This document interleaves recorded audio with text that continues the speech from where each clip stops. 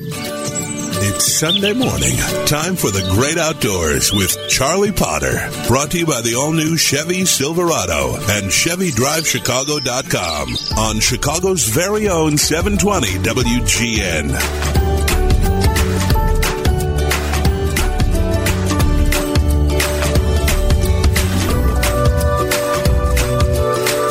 Good morning. Welcome to the Great Outdoors Show. Your host, Charlie Potter, here on WGN Radio. Thank you very much for being with me this morning. We're going to start off by talking about something I actually never really conceived that we'd be talking about, and that is the subject of food, its abundance, and the Conservation Reserve Program, one of the most successful, if not the most successful conservation program in the history of the United States, and an attempt by some nearsighted, and I do use that word, and individuals who are in politics who are trying to take advantage of a situation to try to undermine the Conservation Reserve Program and all that is done for the betterment of agriculture, soil and water conservation, air quality, wildlife. So to set the stage, we've been reading about we suddenly have a food crisis and there won't be enough food, the war in Ukraine lingering on. Ukraine is the breadbasket of Europe, which is one of the reasons that Putin wants it, and that we will see a disruption not only in agriculture in Ukraine, but also in Russia because of what's taking place, and that this is going to cause an enormous shortage of wheat. Ukraine is the largest producer of wheat in all of Europe. And so, led by a number of senators, Lindsey Graham of South Carolina being one of them, there's now a call to abandon or greatly scale back the Conservation Reserve Program so that once again we can feed the world. And I sit here this morning talking to you saying this is one of the most preposterous, terrible ideas to come out of Washington in a long time if, and I don't think this will happen, if politicians decide there's near-term political gain at the expense of long-term conservation and financial benefits to agriculture by tearing up Conservation Reserve Program lands and going back to what Earl Butz in the 1970s called fence row to fence row farming, which led to the collapse in farm incomes in the early 80s and ultimately ushered in the Conservation Reserve Program. So what's at stake here is food prices, as you know, are skyrocketing. There's a lot involved here. A lot of it has to do with supply chains. The answer is not to tear up the Conservation Reserve Program. The reasons for this are really pretty simple. There's about 28 million acres in the United States under the Conservation Reserve Program. It's been as high as, I think, about 40 million and as low as about 22 million, and it was started in 1985 as a result of both a farm crisis and a conservation crisis. The Conservation Reserve Program, otherwise known as CRP, very simply takes marginal land out of production and pays the landowner not to farm that marginal land and to bring about wildlife benefits to all of society. It's been a tremendous idea. We have seen a massive reduction in pollutants in our waterways as a result of CRP. We have seen a massive reduction in soil erosion. It has been a boon to wildlife, particularly ground nesting birds. And it also, even despite all the flooding that we've had in recent years along the Mississippi alluvial plain and all the interior river plains, it has actually helped to reduce flooding. The flooding would have even been that much worse. Farmers have been paid billions of dollars to enroll lands over the years in the Conservation Reserve Program. And it's been a win for society because the land that is mostly in CRP is land that shouldn't be farmed to begin with, but it was farmed, as I said, going back to the 70s when the mentality was farm everything we can, we have to feed the world. And the result was agriculture went into its worst depression since the Great Depression of the 30s. And Conservation Reserve Program, or as some called it actually CPR, came out of it. And it's been in existence now for nearly 40 years, and it's been a phenomenal success. Part of the dynamics of taking the land out of CRP, which make no sense at all, is this is our poorest land. So for Senator Graham and others to say we should take the land out of CRP, we need to feed the people of the world, because of what's going on in the Ukraine. This is land that doesn't produce much anyway. Most farmers are glad to have it in CRP because it's marginal. They're not going to make great yields on it. It's going to be expensive to farm, and in a lot of years, it's simply not going to produce anything. The same with the Wetland Reserve Program lands and the program called Conservation Stewardship, CSP. So these programs took marginal land out of production, some 26 million acres now. That land is not the same fertility and production as central Illinois, Iowa, Indiana, the heart of the grain belt. Not at all. Most of the CRP land, or a lot of it, is in the prairies of the Dakotas, eastern Montana, land that is not terribly productive to begin with. So the idea that by taking land out of CRP, we can somehow have a big impact in grain production is complete folly. Another part that is really disheartening is that to take the land out of production, you can't just go in and plow it this spring, plant a crop, and expect, oh my goodness, by come the fall, we're going to have lots of wheat. This land isn't being farmed this year. There's not a chance it's being farmed. In fact, in the productive areas of CRP, we've now had decades of grass on the land. This grass has set down roots that runs deep in the ground and also is part of trying to sequester carbon, which I talked about last week. So you don't just plow it up and start farming. It's going to take a couple of years to break it and to put it back into production, and that's going to be hugely expensive. To break it, you've got to use tractors. You can't just go across the field once and plow it up and plant. It's not going to work. You've got to apply chemicals. So we're going to see a vast increase in chemical usage at a time when chemicals and fertilizer are at their highest levels in history, 4 times what they were a year ago. I can't find a farmer I've talked to who thinks it's a good idea to go in and plow up CRP. They're not going to do it.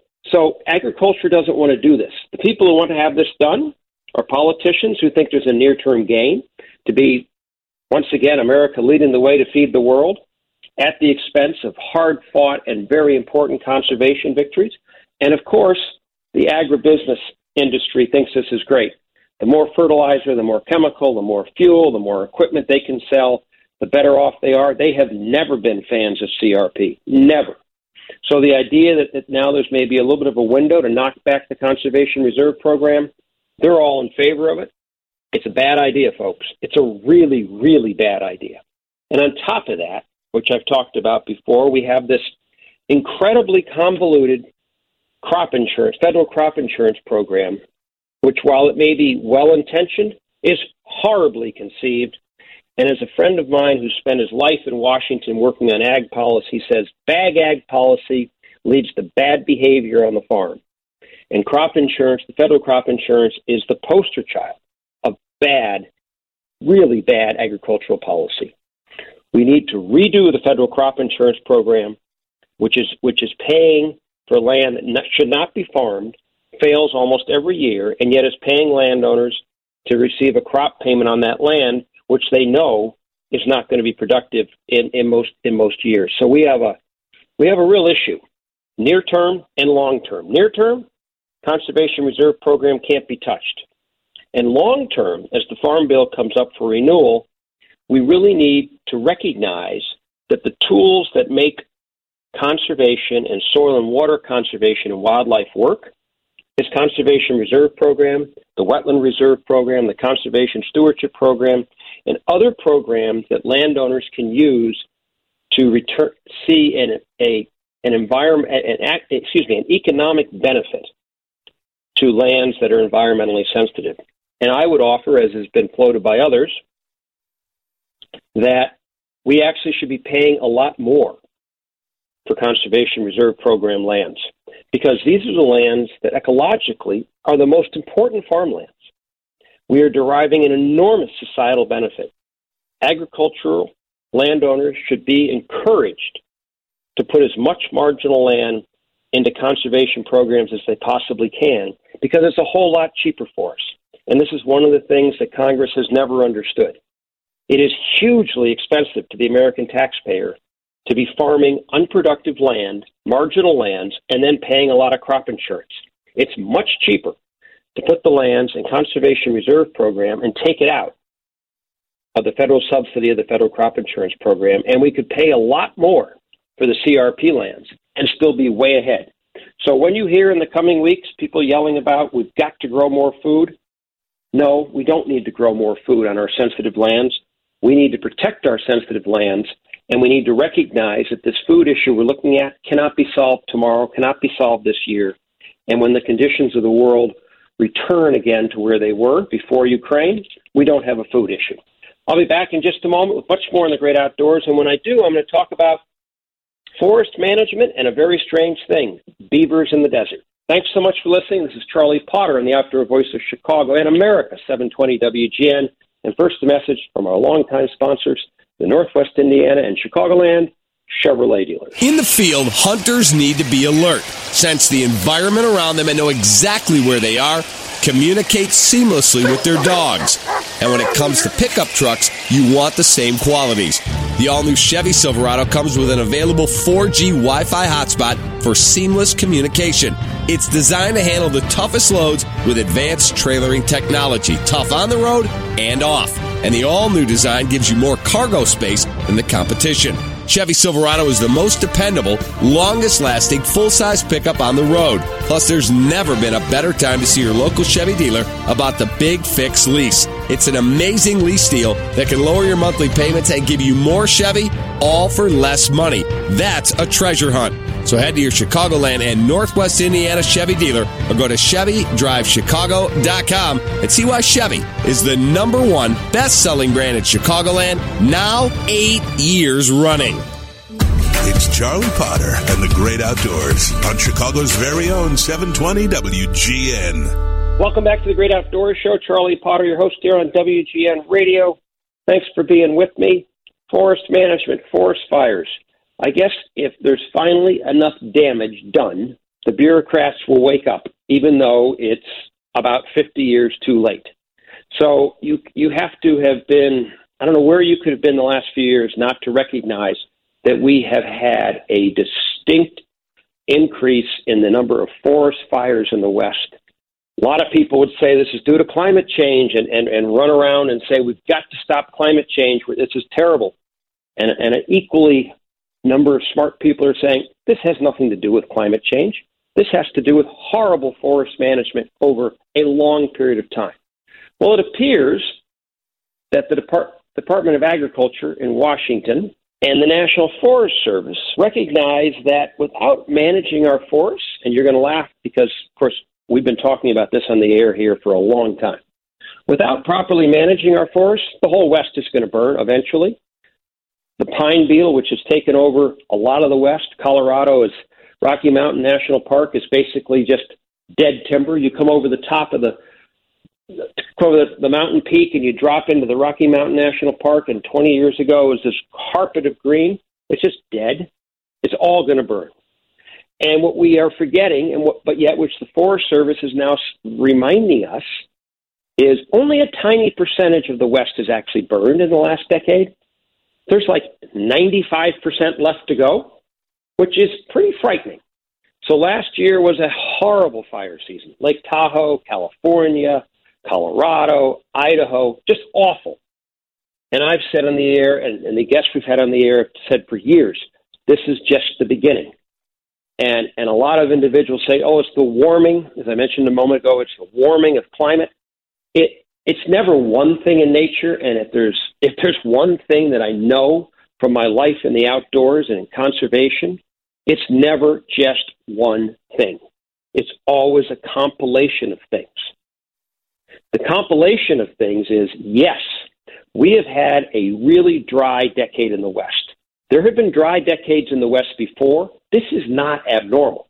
What was abnormal is the amount of moisture we've had in the West in recent years prior to the dry decade.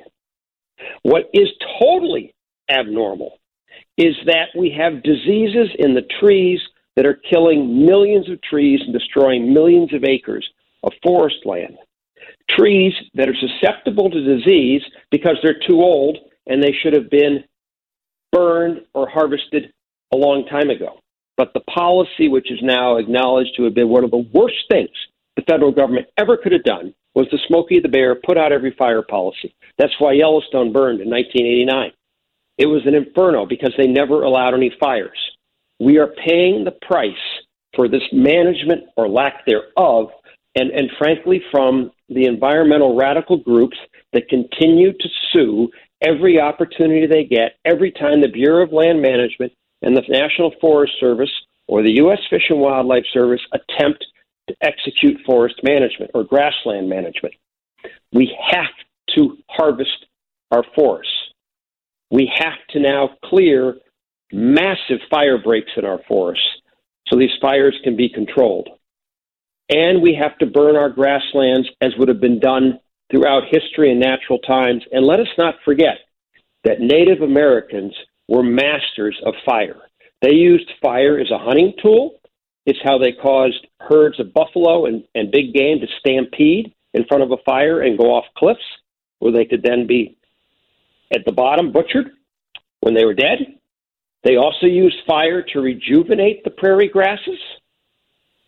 Fire is a natural tool of nature that's been here since the beginning of time. And we stepped in the last 50 years and said, no, we're not going to burn anything. These trees are too beautiful to burn. Yellowstone's too beautiful to burn. Glacier's too beautiful to burn. Folks, they're going to burn.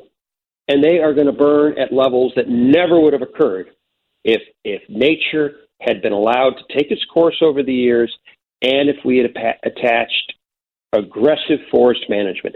So now the USDA under Tom Vilsack is saying, Secretary Vilsack is saying, we got a big problem and we need to do something about it. At least we now recognize that we have a big problem in Washington and we stop blaming other things, because the reality is we need to blame, in this case, we need to blame the federal government, and we need to blame the environmental groups that have spent decades suing every time there is litigating, every time there's an attempt to manage our forests and manage our wilderness areas. So this is going to get much worse before it gets better. My takeaway is the fact that we finally have a Secretary of Agriculture who says, we got a problem, we need to fix it.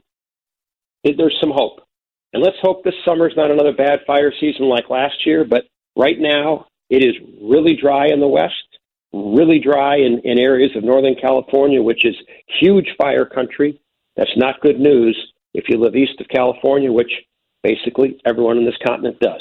In the last couple moments, speaking of water, the early reports on the nesting grounds of the prairies, that 100 million acre birthplace, cradle of almost all bird life in America, about 75 to 80%, it's dry.